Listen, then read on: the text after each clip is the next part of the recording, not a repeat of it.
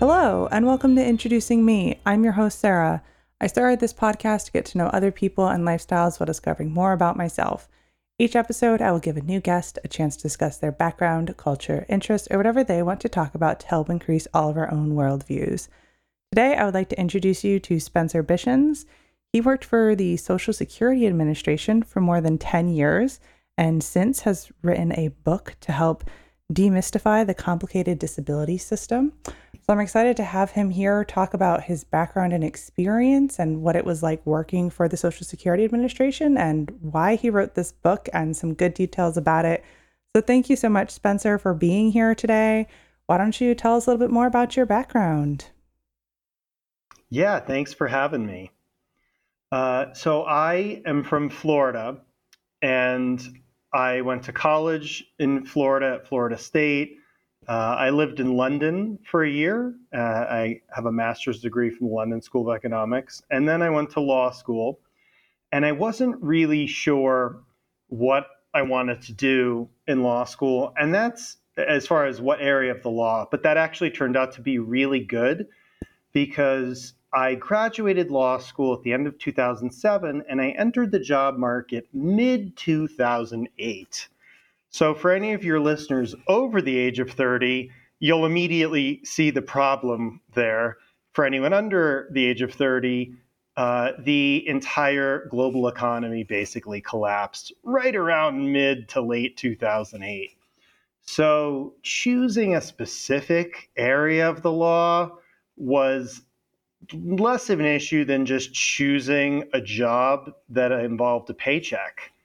And I talk about that at the beginning of the book so people would understand where I'm coming from and why I chose Social Security. The short answer is I didn't. Social Security chose me. At that point in time, it was apply for as many jobs as you could get, and eventually, probably someone will be hiring. And it took me a couple of years, but I was eventually able to land a job with Social Security. And like most people in the United States, I knew very little about Social Security. Sometimes we hear about it in the news. I think maybe like when I'm 65, I get money, and that's kind of it. So I didn't know a whole lot.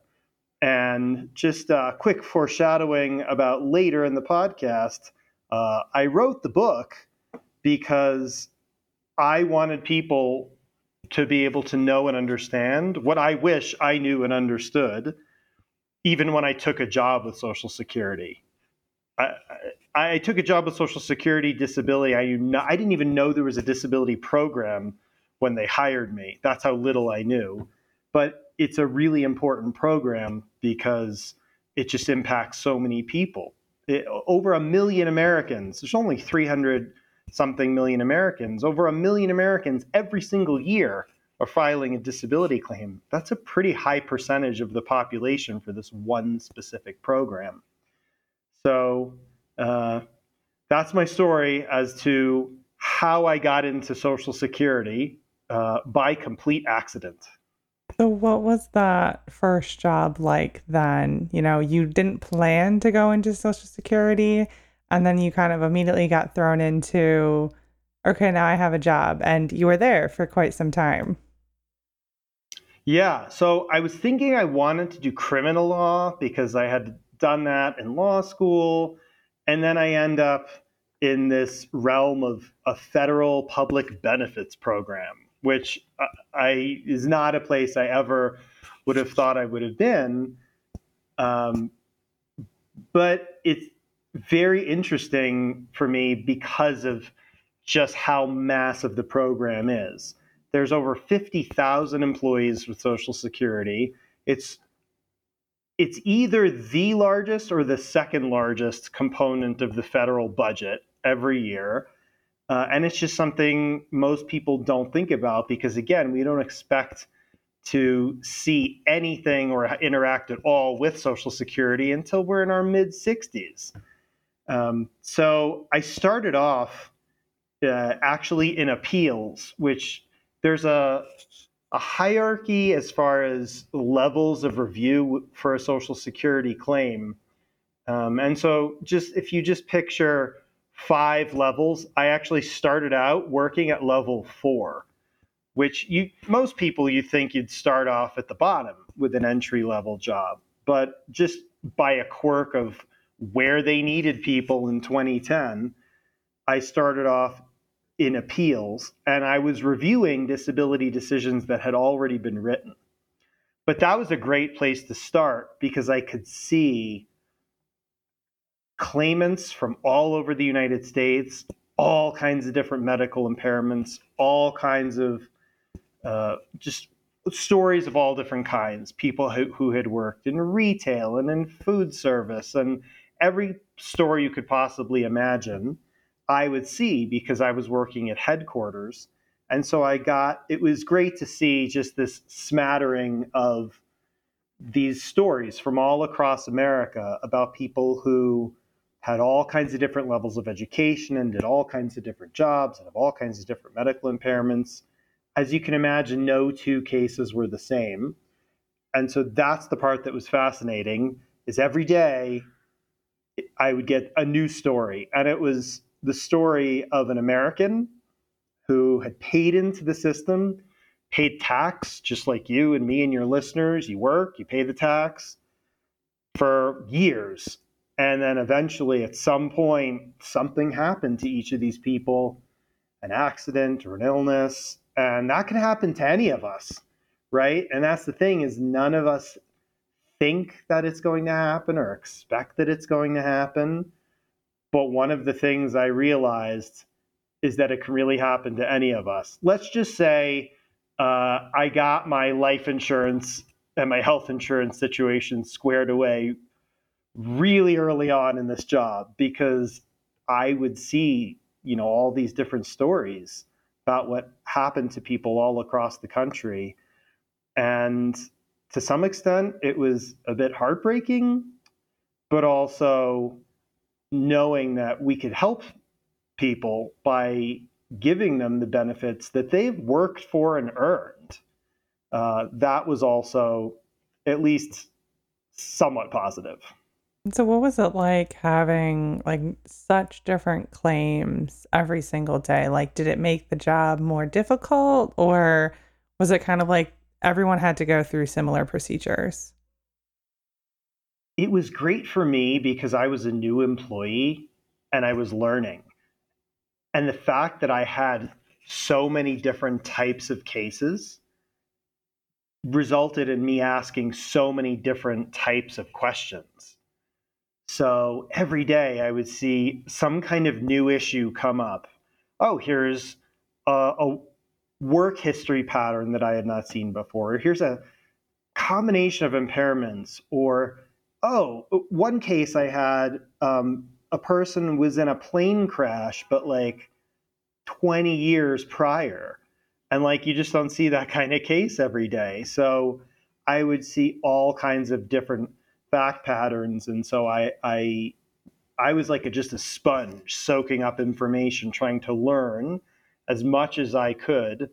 And the Social Security, it's the government, right? So the regulations are so deep and so complex. There's just so many rules and procedures that it really took me many years to fully grasp all of it. And even near the very end, I would still occasionally see a situation that I had never seen before. And I'd have to go talk to a judge or a manager and say, have you seen this situation?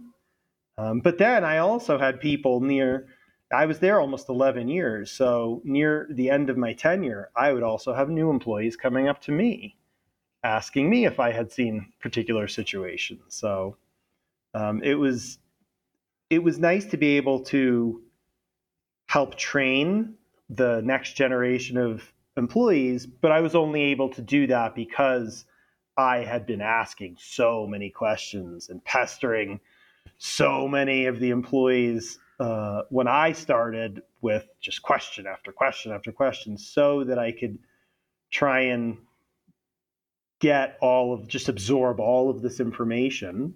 And then that's why I wrote the book when I left. I had gathered all of this information. I wasn't a government employee anymore. And I wanted to make sure that this information was available not only to government employees, but to the claimants as well.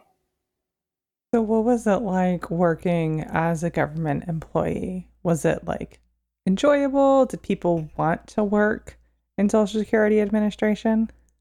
It's a really interesting question, right? Because people have so many different perceptions of a government employee, particularly from like movies and television. And you just picture someone with a lanyard around their neck, standing by the water cooler, not doing a whole lot of work. And that couldn't be further from the truth within Social Security. And that's just because of the sheer volume of cases. I mean, if you now it's a little over 1 million people applying each year, but it wasn't long ago that it was 2 million. And if you think about the number of employees and how many cases they have to look at per day, it's a massive, massive system. There's not really time for chatting by the water cooler. We actually did have a water cooler when I first started. And I would sometimes stand near it, and there was never anyone to chat with. People are just really, really busy. And I think it's like any job. Some people enjoy it. Some people, it was their first job out of law school. And so it was just like a placeholder until they could find something else. So everyone would come in a different place in life and in a different place in their career. But I'll tell you, it was never boring. Again, because like I said, people have all kinds of different stories, and you really do learn a lot about the American labor force, the American job market, the struggles that Americans have. I sometimes read statistics that say something like, the levels of debt that Americans have, or the average income in America, or like so many percentage of Americans live paycheck to paycheck. And those are all just statistics until you see people's actual stories. I was doing this job, I got hurt, I tried going back to work, I couldn't, I got kicked out of my apartment. It's just, it, it was really a cross section of American society. And it helped me to understand that even though we might be one of the wealthiest countries on the planet, that's really very much not the case for so many Americans. So then why did you leave the Social Security Administration? When I started back in 2010, and I was hired due to funding from the American Recovery and Reinvestment Act, which was law passed early in the Obama administration and signed by President Obama, and just tons of federal employees were hired. It was a really great way to stock up on a lot of talent. And in Social Security, they really took advantage of that, and they hired thousands and thousands of attorneys, such as myself, to be disability decision writers and reviewers. And that was great, obviously, for us. And it was great that they were able to hire so many people because it allowed each person to be able to spend a little bit more time on each case. Obviously, when you have more staff, they can just ever so slightly take their time. And actually, we look at the medical evidence for every case, but maybe you just get to look at it a little bit longer and write better quality decisions. And over time, things just changed within the Social Security Administration. Really early on, we were doing a pretty good mix of approvals and denials.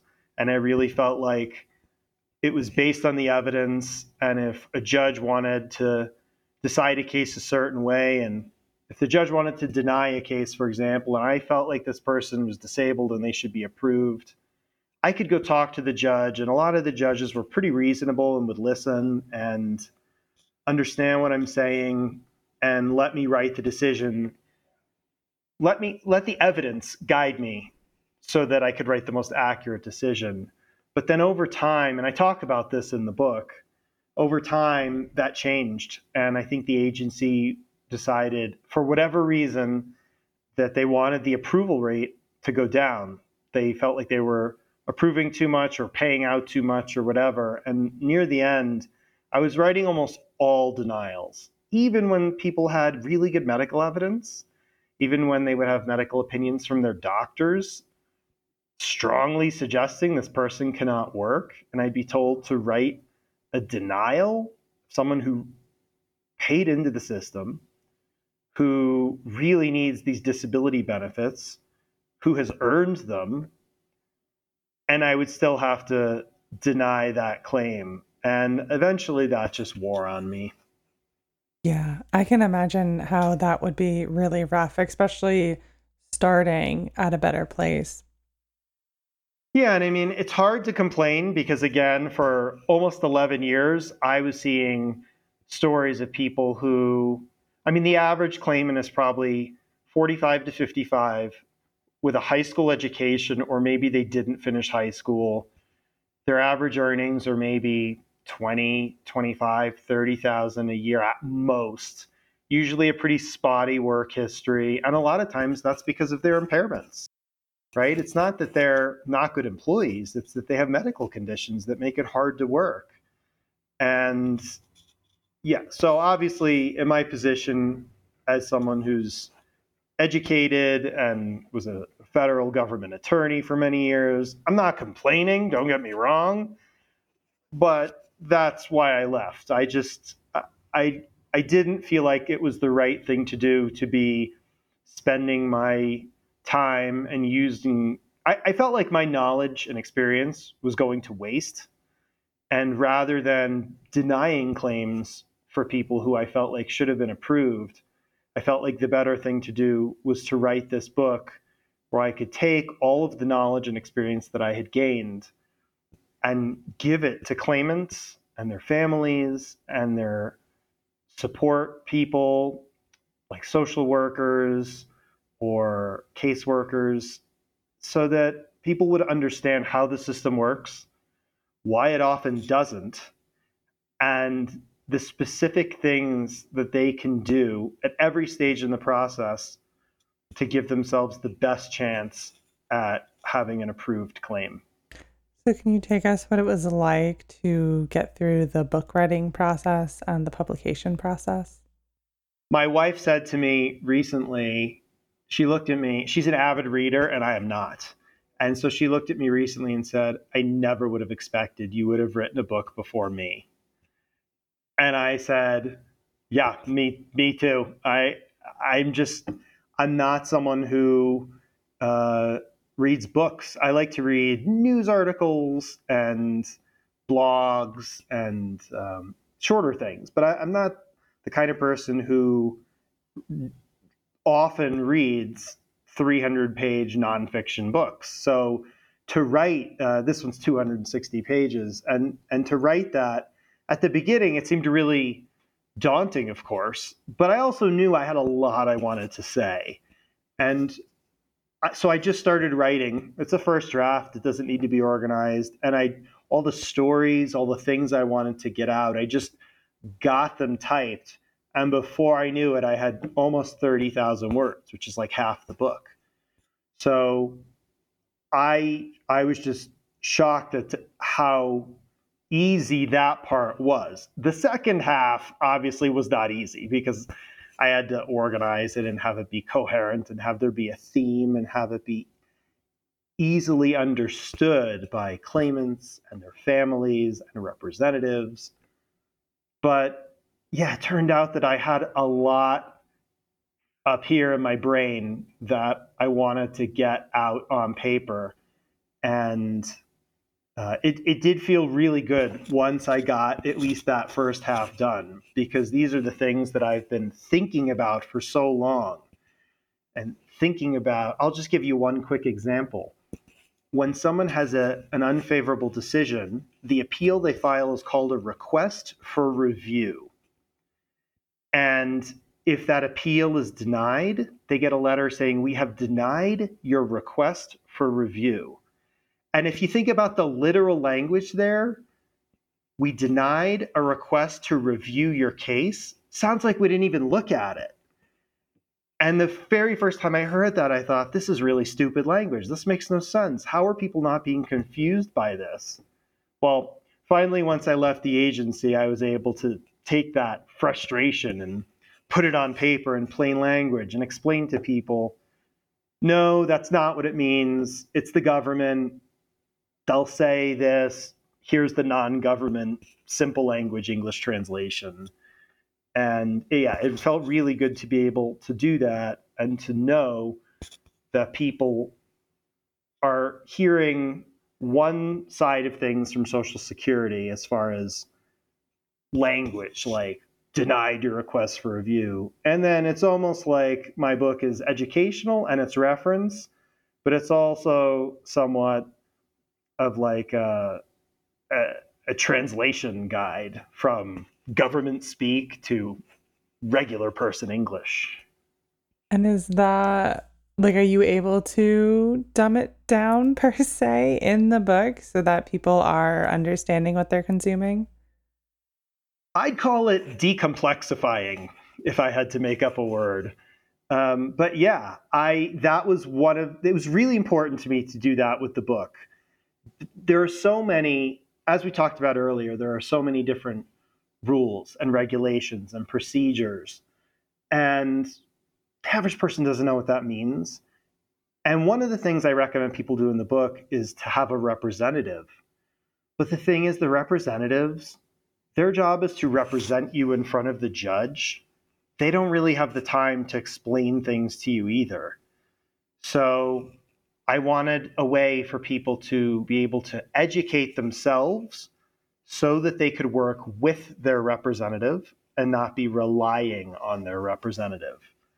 And so it was really important to me to simplify as much as I could, to say, okay, this is the lawyer speak, because laws are written by members of Congress and agency officials, and a lot of them are lawyers, or lawyers at least have some say in the actual wording of the law. Makes sense, except that normal people can't understand any of that. So I wanted to be able to say, here's what an unsuccessful work attempt is. Here's what a trial work period is. Substantial gainful activity. Those are three fancy words that just mean, are you working and earning more than minimum wage? And so, yeah, I wanted to do that, and it wasn't hard to do because I know what these things mean, right? When you're fluent in a second language, it's easy to translate stuff into that other language. And I'm fluent in Social Security. And most people, no one else is. No claimants are fluent. I almost said almost no one, but it's no one. No one who files for Social Security benefits is fluent in Social Security. So I wanted to provide this guide so people who are going into the process or are already in the process would be able to understand what's happening, plan for it, and be able to map out their future, to be able to know, okay, here's where I am. Here are the things that are coming up. This is what I know what to expect. And even if someone ends up getting an unfavorable decision, my hope is that at least being prepared for how the hearing's going to work, for how the judge writes the decision, knowing that there's an appeals process. I would hope that even if someone is eventually going to get a denial of benefits, because a lot of people still will, at least that there might be some comfort or familiarity with understanding how the process works and knowing that there are more steps. There's always a next step. If you get denied, you can appeal. There's always something else you can do to try and get the benefits that you have earned and that you deserve. Definitely. Now, this is your first book. Are you thinking about writing another one? Yeah, my wife made a joke about that recently. Oh, well, it's 1-0. When's the next one coming out? I don't know if I know enough. I mean, this is 11 years worth of knowledge in this book. I have thought about widening the scope and talking about other public benefits programs, but that would probably be more of a research guide. I would actually have to have statistics and citations. Whereas in this book, I specifically I have a few basic statistics, but I don't have any citations. And there was a really important reason for that. I didn't want this to be a research book. I didn't want to have to go find any knowledge that wasn't something that I had learned during my time with the agency. I just wanted to take what I had learned about the process, how it works, who's involved, and give that guide to people. And I didn't want people to get lost in footnotes or overly complicated statistics. So maybe in a future book, but this one I just want to be a really simple guide to the Social Security disability system. Right. Now, since leaving the Social Security Administration, are you still practicing law? I dabble in the law. I am licensed to practice law in Florida and Washington State, and I do some volunteer work with unemployment cases on a volunteer basis. But one thing I want to make sure people understand in this book, I recommend that anyone having a Social Security disability claim have a representative. And I just want to make sure people understand I don't do those kinds of cases. I didn't want people to think that I was trying to sell my services. Oh, buy this $20 book or $10 book for the ebook. And and then you find out it's a sales pitch for thousands of dollars more. That's not me. I don't take Social Security disability cases. I don't recommend any specific representative. So there's no financial incentive for me. It's just important for me to make sure that people understand having a representative is important.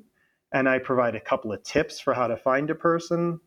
And I say the most important thing is go find someone in your local area. I'm not recommending anyone specific.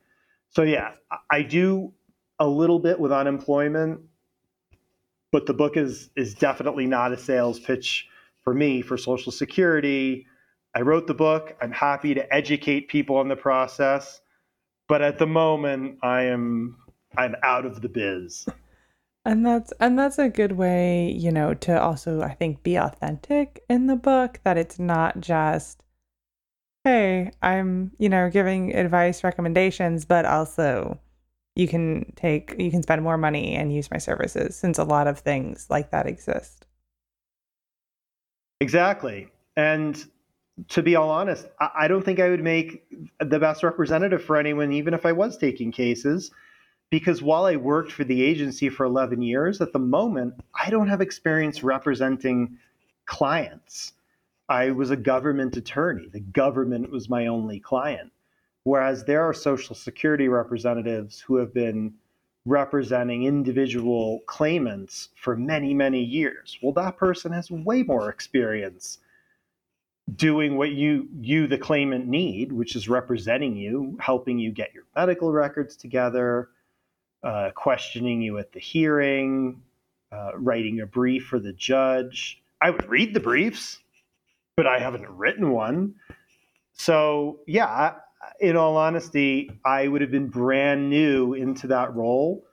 And I don't think that I would have felt right recommending myself to people anyway. But yeah, I'm not sure that I will ever do that because I have this book and because I don't ever want it to seem like I wrote this book to sell my legal services. Um, I have thought about it, but I would suspect I will probably never go into the area of representing individual claimants. I'd rather provide guidance to all claimants than to one specific claimant. And do you think that you would go back and work for the government again? That's more likely because the federal government is obviously enormous. They employ lots of attorneys and actually people with law degrees in non-attorney positions in all kinds of different agencies. So that's certainly possible. It would probably not be Social Security. If anything, it would probably be a different agency. I don't know what the future holds, but at the moment, the thing that I know the best is Social Security disability. And so for the time being, that's my focus, is making sure that I get this information into the hands of as many claimants and people surrounding the claimant who are trying to do their best to help the claimant as possible. Right. So going back to your schooling, you obviously got your undergrad degree, you went to London for a master's, and then got the law degree. So what was it like doing all of your schooling, especially 1 year abroad? The year in London was probably where I learned the most. Not to like put down law school or anything, but law school helps you prepare for the bar exam, and which is no joke. I mean, I don't ever want to take the bar exam again. But the thing about getting an education in a foreign country, it's not the actual text that you're reading, right? It's the experience of living in a foreign country and being around people from all over the world and learning about different cultures and understanding that there are things that people do things in certain ways that is totally normal, even though we don't do things that way in the United States. And when you live and work in the United States, I feel like that's often lost on a lot of people, that there is this whole world outside of the United States, and people can talk a certain way and think a certain way. And, we use the word foreign, right? I'm going to travel to a foreign country because to us it's foreign. But then when you're there, after not so long, things become less foreign. And learning about Europe, but also there were people in my program from Korea, Japan, South America. It was a very international program at a very international university, the London School of Economics. And I think that was the most enlightening part. And I'm glad I did that when I was young. And I'm actually really glad I did it before law school, because then when I came back to the United States and I was living in Tallahassee, Florida, which is as small as it sounds. It's the state capital, but it's as small as it sounds. I really felt like I had been exposed to ways of thinking that I knew the people around me, most of them did not have. And it allowed me to ask questions and think about concepts in a completely different way. Someone says something, and instead of just thinking, yeah, that's right, I might think, yeah, but in another country, they might not necessarily agree with that. And especially when it comes to the law, and the law is so different in different parts of the world, and politics is so different in different parts of the world. We don't think of other countries as being democracies just because they're a different type of democracy than the United States. But in many ways, there are a lot of democracies around the world that are really efficient. Like Australia had an election, and I think the new prime minister was sworn in 3 days later. So that's obviously much more efficient than the system we have, where almost every election ends up in court in one way or another. And so, yeah, I think that time at the London School of Economics, specifically just that time in London, really gave me some good perspective. And did you always know that you wanted to go to law school?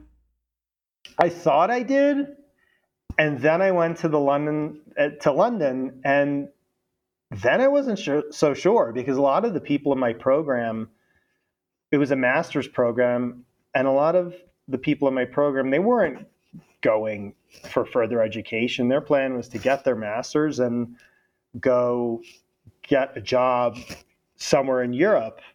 And I started questioning at that point, is that the better move? I already had a spot in my law school class reserved for when I came back. So it was hard to give that up, because it's really hard to get into law school. It's even harder today. I don't even know if I could get into law school today with the requirements. But in 2005, I snuck in there just by accident of when I was born, right? And then when I came back and I was in law school, I wasn't so sure it was the right thing to do, but I was already there, so I figured I might as well finish. And I have since learned that, particularly in the United States, there are all kinds of different things that people do with a law degree. The traditional, I put on a suit and tie and go sit in an office for 9 hours. That, even before the pandemic, that was breaking down, and people are in public policy, people are authors like me, people can go work for places like the Innocence Project. There's all kinds of things that a law degree could be used for. And then particularly once the pandemic hit and people stopped working in offices, now I imagine there's so many more different things that people can do where they're working from home, that it just, there's so many options. So someone asked me recently, like, would you recommend law school? And I don't really know, because I don't know what the job market is like for people coming out of law school today. But I know that one is not restricted to the, like, 1960s suit and thin tie and an office that's all men with a secretary who's being harassed. Like that whole concept of a law office is truly antiquated, thankfully, and there are just so many options today. Right. Now, with your very relaxed kind of attitude, I would say, about law school, you finished and you took the bar. So what was taking the bar like? It was terrible. Um, the, the Think of the bar exam, and I don't think it's changed much since I did it. Think of the bar exam this way: it's not a test to see what you know. It's the people who write the test trying for about 6 hours to trick you in every possible way. And so the questions are deliberately written to steer you, kind of like the same way crossword puzzles are written, where it's trying to steer you in a certain direction and trying to, with everything they can throw at you, get you to choose C, even though D is the right answer. And there are a lot of questions where there's multiple right answers, and so it's choose the best answer. But maybe they're all actually correct, and you have to figure out which is, like Animal Farm style, which one is more equal. And yeah, and you have like 30 seconds to do that. So it's really, really complicated. And after I took the bar exam, I said to myself, nope, not doing that again. If I don't pass, I don't pass. I've got a master's degree, I've got a law degree, I can go do something else, but there is absolutely no chance I am putting myself through that again. Luckily, I passed, but I do know some people who didn't and who took it more than once, and I cannot imagine that. It's just such a drain on your time and energy for months to prepare for it. And because you'll get like 200 questions, and they're all about something completely different. and you have to spend so many hours to prepare for one question, and you have to do that 200 times. So it's awful, but like I said, I have a lot of perspective now after working for Social Security, where I know that there are so many Americans who have so much worse circumstances than me. They don't have education, they've got medical impairments, they can't afford treatment. That means they can't work, and they're just in a hole that they can't get out of. So whenever I think about myself like that, I always have to come back to thinking, if there's anything that Social Security taught me, it's there are so many people out there in the United States. Again, the wealthiest country in the world, right?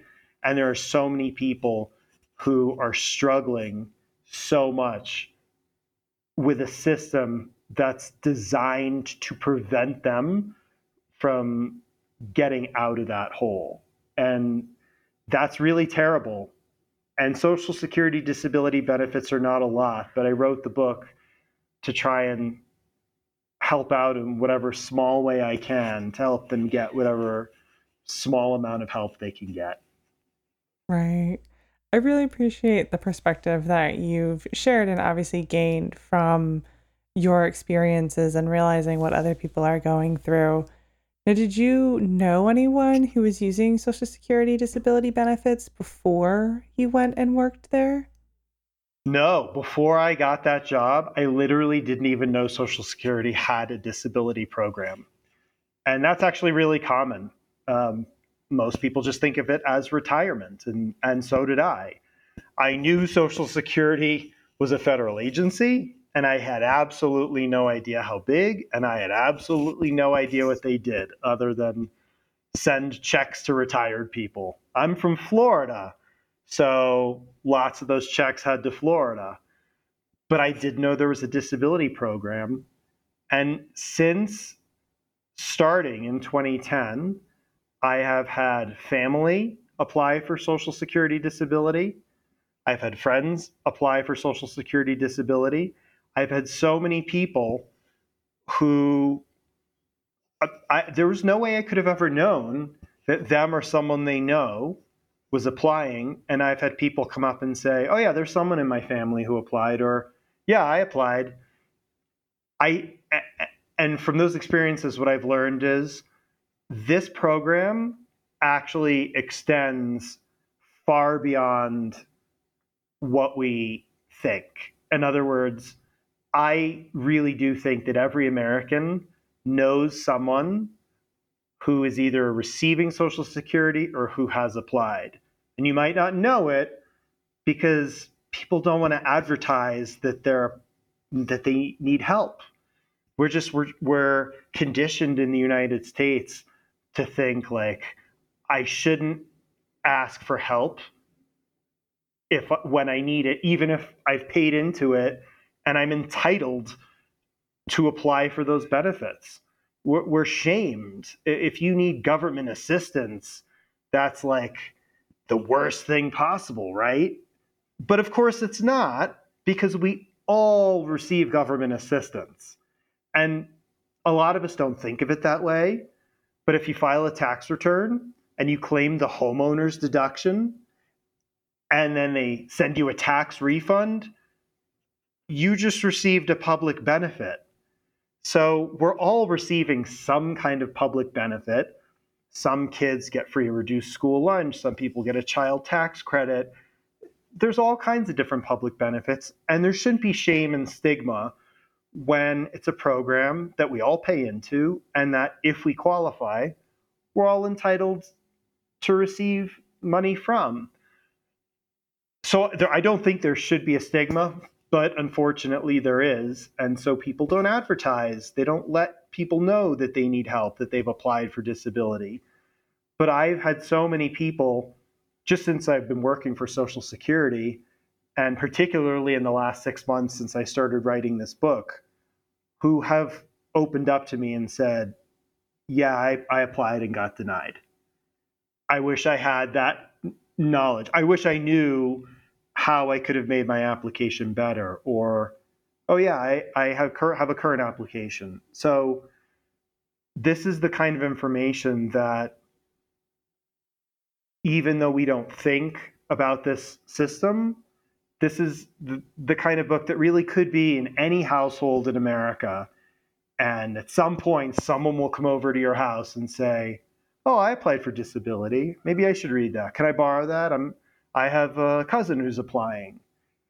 It's over 1 million Americans every single year, and that's just the new applicants. If you then think about last year's applicants, you've got 2 or 3 million people in the system at any one time. It's massive, and I'm really hoping that this book does spread around the country. Not obvious, of course, that means I sell more books, right? But I want this information out there so that no one goes into this process feeling like they don't know what's going on. The worst thing is when you are stuck in some complicated process, whether it's a legal thing or a medical thing. Maybe your doctor's telling you something and you don't understand it, or you're at the mechanic and there's something wrong with your car and it's going to be $3,000, but you don't know why. The worst thing is not understanding, especially if you have no choice. If you're applying for disability, this is the system. So I don't want people to be in that system and to be frustrated because they don't understand what's going on. Definitely. Now, before I start to wrap things up, is there anything else that you would like to share with the listeners today? No, I think we pretty much covered it. I do want to make sure people know that Bishens Publishing is on social media, and we have a website, bishenspublishing.com, and there's a link on there to send an email. So maybe I missed something in the book. You can feel free to send us a message on Twitter, Facebook, or Instagram.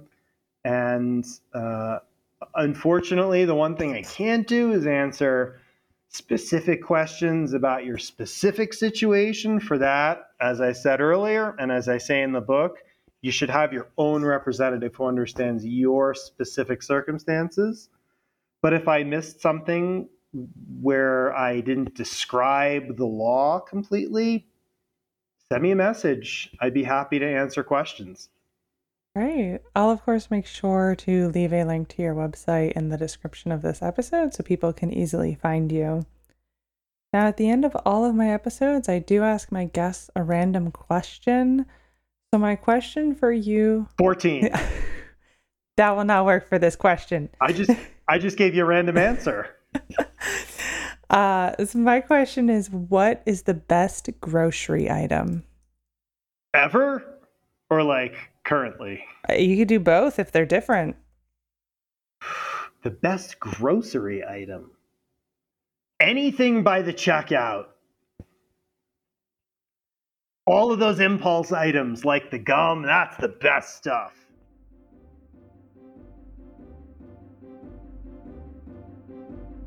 All right, that brings this episode to a close. I'll be leaving Spencer's website link in the description, as I mentioned earlier, so you can go get in touch with him, find him on all of the social media and all of those good things. And if you would like to connect with the podcast, our website is in the description as well. That, of course, brings you to all of our social media, Facebook, Instagram, and LinkedIn. And if you'd like to support the podcast monetarily, you can do that with the link in the description. And if you'd like to email me and be a guest on the show, you can do that. I always love meeting new people and hearing new stories. Thank you so much, Spencer, for spending time with me today, and to my listeners for taking the time out of your day to hear a new story. Until next time, bye. It's been a pleasure. I've enjoyed answering your questions. Thanks for having me.